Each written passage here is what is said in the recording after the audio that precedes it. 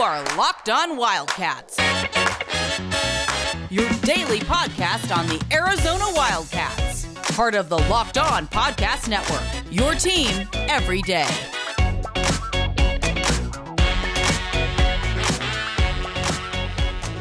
Thanks for keeping it Locked On Wildcats. I'm your host, Mike Luke. And as always, this show is brought to you by Built Bar. And if you've been following any U of A baseball, those are probably some young men that are consuming Built Bars out there. And a lot of times this is kind of tongue-in-cheek, Schuster. But I don't know a ton about college baseball, and that's why I got you here, the almanac that is John Schuster when it comes to college baseball. Yeah, that's not pressure whatsoever. Okay. But one thing I will say, Thanks, though, Mike just Luke. watching it from my novice approach when it comes to this team can really hit the baseball. When you're scoring in the teens, there's a little Built Bar involved.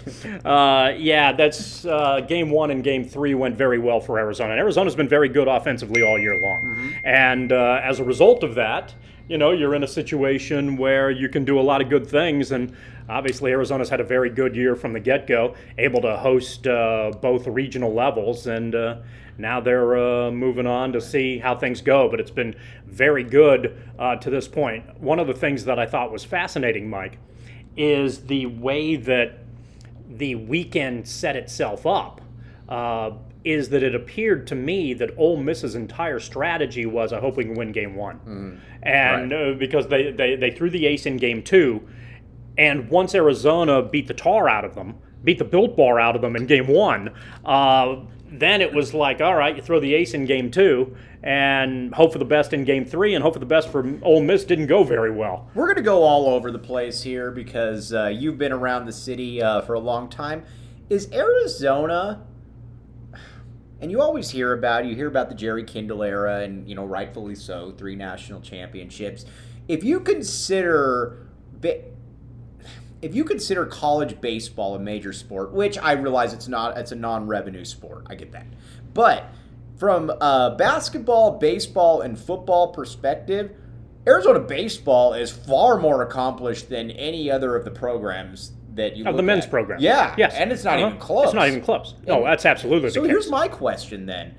And where does Arizona rank, like, in the historical pantheon of college baseball programs? Because it's got to be Pretty up there. high. I mean, seriously, you got 4 national championships, and it's not like these were happening when, like, knocking on the door for number 5, Right. 5 years ago, 3 to 5 years ago? Exactly, and with the way Jay Johnson has things going, it doesn't look like this is going to stop anytime Right, soon. you're going to be in the mix for a while. Yeah, so, I mean, is this something that maybe this town, at least from a historical perspective, kind of takes for granted?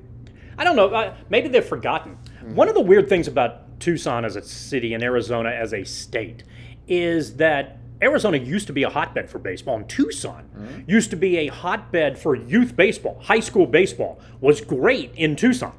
And, you know, obviously weather plays a big role in that. You can play baseball all year long. If you're up in Michigan, you've got a much shorter window, so it makes sense that if you live in the South, you're going to be a little bit better. You're going to be good in California. You're going to be good in a lot of the southern states, Texas. You're also going to be good in Arizona. Arizona had a disproportionate amount of quality high school level baseball players based on the population that it had, and I think that helped a great deal to be a feeder for Arizona State and Arizona. Remember, it wasn't just, you look at Jim Brock's record at ASU, and it's pretty darn remarkable too. So you've got 2 teams, and they were here at the same time. Right. Kindle and Brock were here at the same time, and some of those rivalries were ridiculous.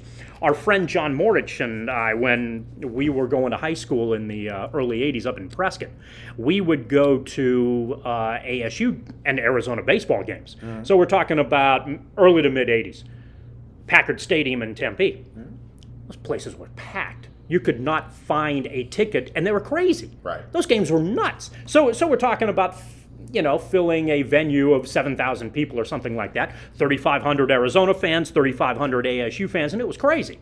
So then what I guess happened is that Lute Olson came to town, men's basketball, which is a higher echelon sport, became a big deal and very successful. And at the same time, Arizona baseball sort of hit, you know, kind of a rut from time to time by comparison to what it used to be.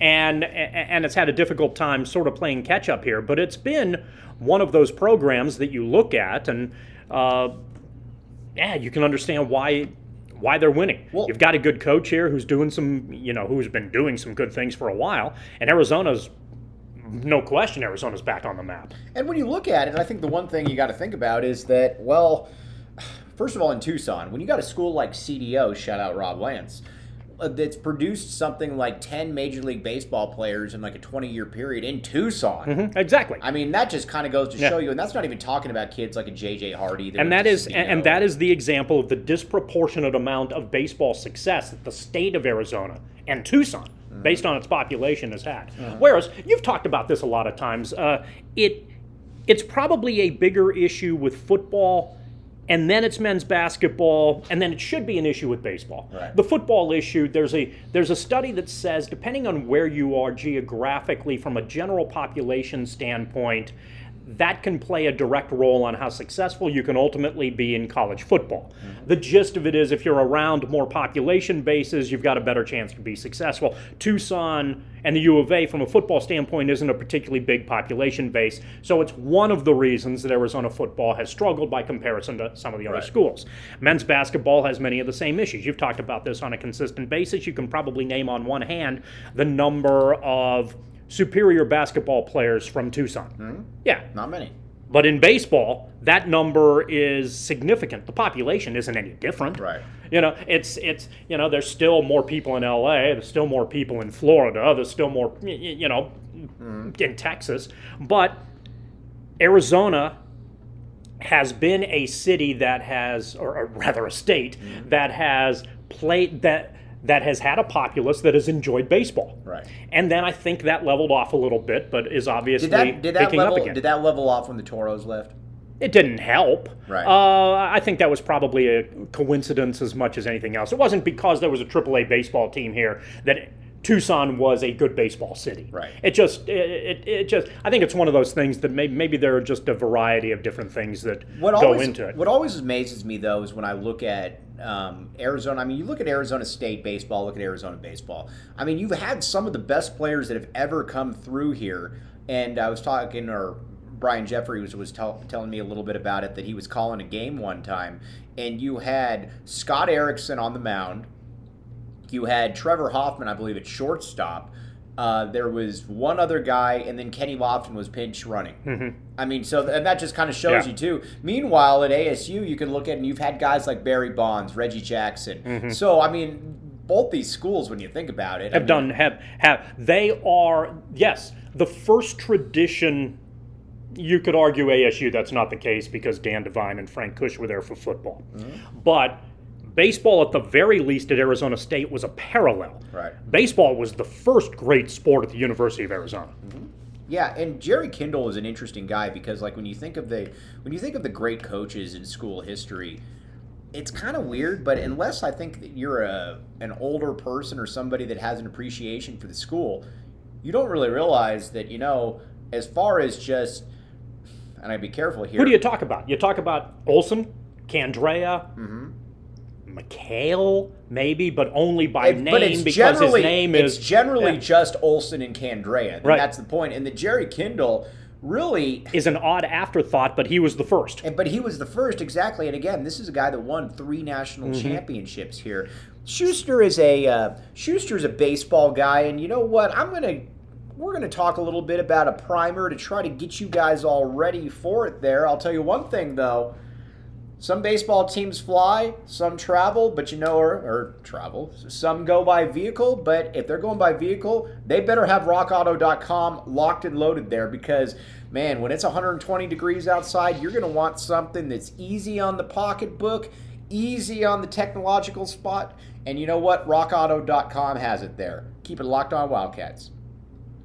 Welcome back to Locked On Wildcats. I'm your host, Mike Luke, joined by the baseball aficionado, John Schuster. And I actually say that because I used to be a big baseball fan. I don't really follow baseball much anymore, but John Schuster does follow baseball very closely, and Schuster can tell a little bit of the intricacies of the game. So, Schuster, right now, you got Arizona, and they're going to be going against Vanderbilt. Arizona's the best hitting team in the country. They just got the primetime slot announced for ESPN. And so, you know what? Back in the day when people backed the A and they didn't really mean it, ESPN's backing the A right here. They want to watch them. So you're going against a Vanderbilt team that's got the best pitcher generally considered in college baseball, who's going to be a top 5 pick. In college, and you always hear the saying, good pitching beats good hitting, blah, blah, blah, blah, blah, blah. Is that the same case in college? Unquestionably. I don't, and I know where. It's very possible that in this game Arizona scores 38 runs. Okay, we hope they do. and just pummels the Vandy pitcher into the ground, and it's a different animal if you're playing SEC talent than it is Pac-12. Blah blah blah blah blah. Always go with pitching over hitting. Always. The Atlanta Braves say hi? If you have a That's great, kind of a double-edged question see, right there. The weird thing is, the problem and baseball has changed dramatically, and the college level is. You always see it at the pros first, and then things tend to trickle down. And college baseball is in trickle down mode.